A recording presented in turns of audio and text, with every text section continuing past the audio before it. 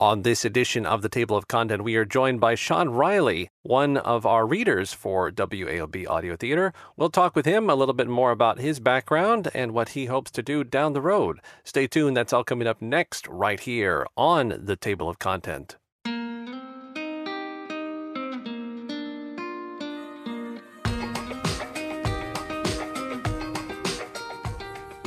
Welcome to this edition of the Table of Content. I am your host, Albert Sine. So glad to have you joining us for this episode.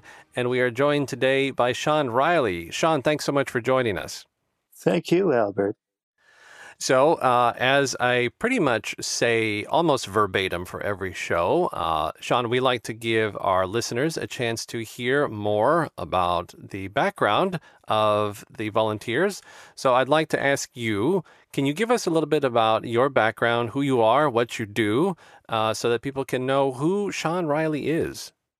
Before I came to the audio theater, I was graduating from Seton Hill University in December 2018, and this new discovery of We Are One Body Audio Theater.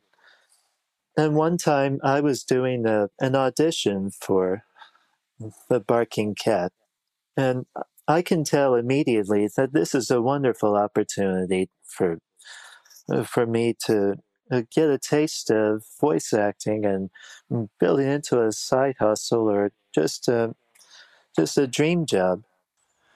So let me jump in there, Sean. So I get the sense that voice acting is not something that you were doing prior to audio theater. Is that what you're saying?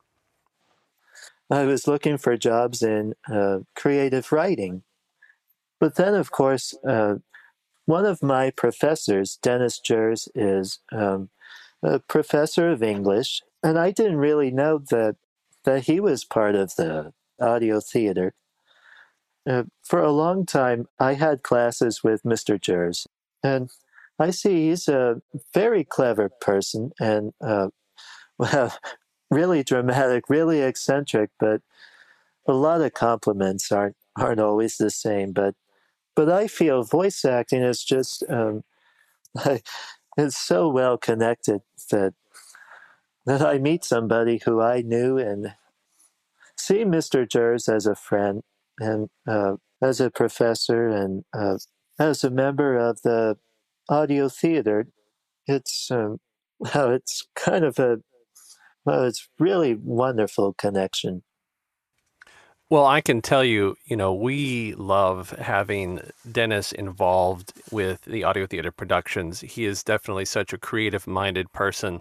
And even his whole family, we've had his whole family involved. So it's nice, like you said, kind of a small world to know that you've sort of joined. You find out that Dennis is involved.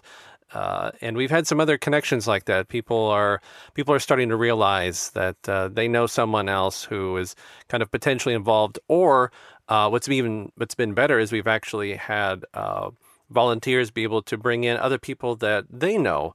So we've kind of been growing this audio theater family. So it's nice that you have your own built-in connection already through Dennis.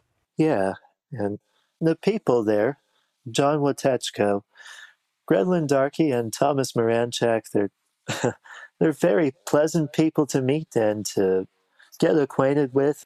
And I appreciate the compliment that you paid to Tom, Gretelin, and John. I think most people share that sentiment that it's just a great group of people to work with and to sort of soak up their creative minds and their good personalities.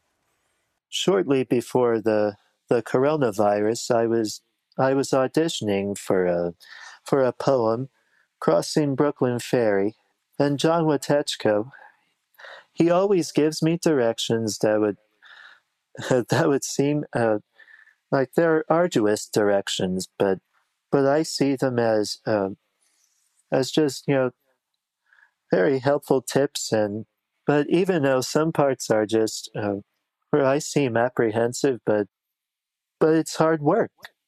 But I keep paying attention to what's part of the poem or the script. And but then several months later, I was auditioning for G.K. Chesterton Father Brown and the Mystery of the Blue Cross, and that discovery had led me up to great engagement, and I start to meet a lot of people, and that experience had brought me so much, gives me so much gratitude, and uh,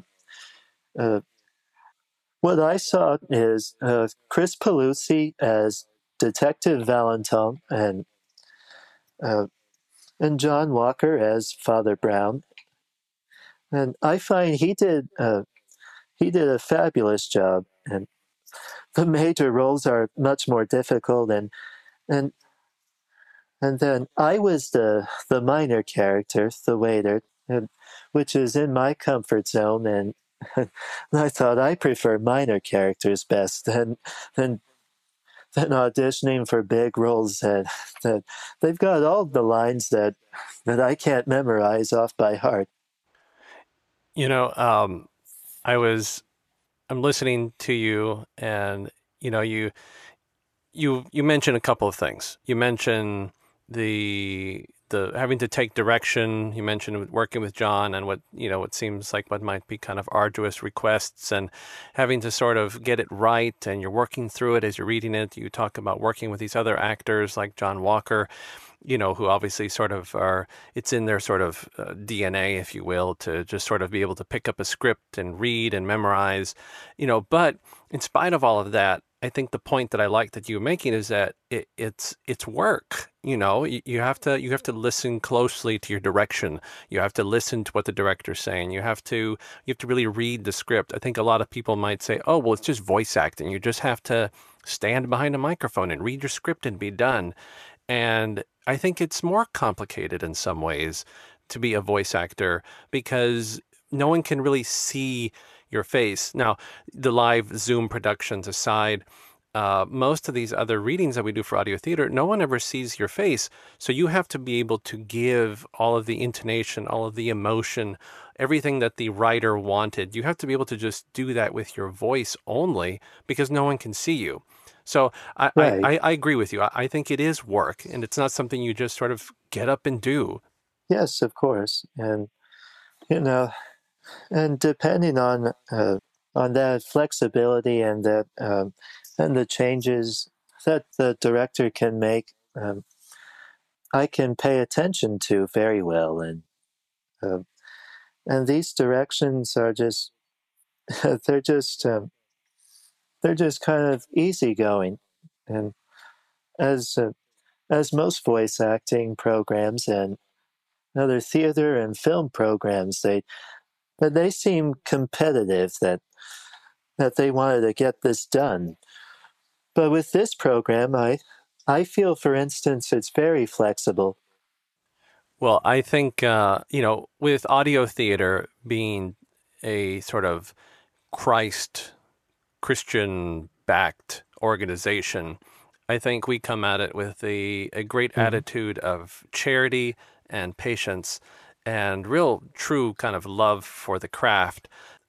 We want really good quality, but we're interested in the person. We are interested in our volunteers. We care about our volunteers. So I think that comes through in the people that our volunteers encounter whenever they're doing a poem or a story or a production, and it really I think makes a huge difference in how people interact with the audio theater. That's true.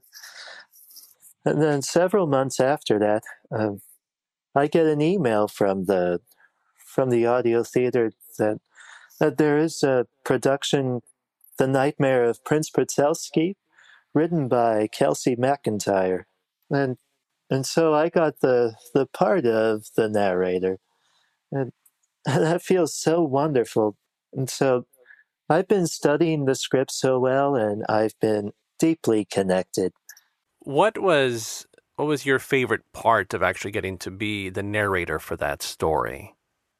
Well, for me as a narrator, I was really moved by the script and the characterizations of the attendants, the prince, and and the craftiness of the narrator.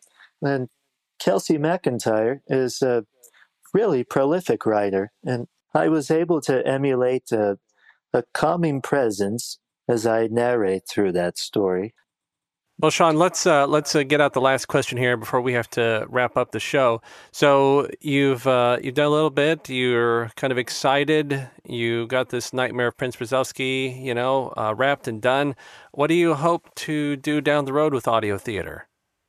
Well, I just hope that in the near future that if there are some live productions, I'll be able to audition for one again, or just see about driving down to the audio theater for some other events, like the baking contest, which is always fun.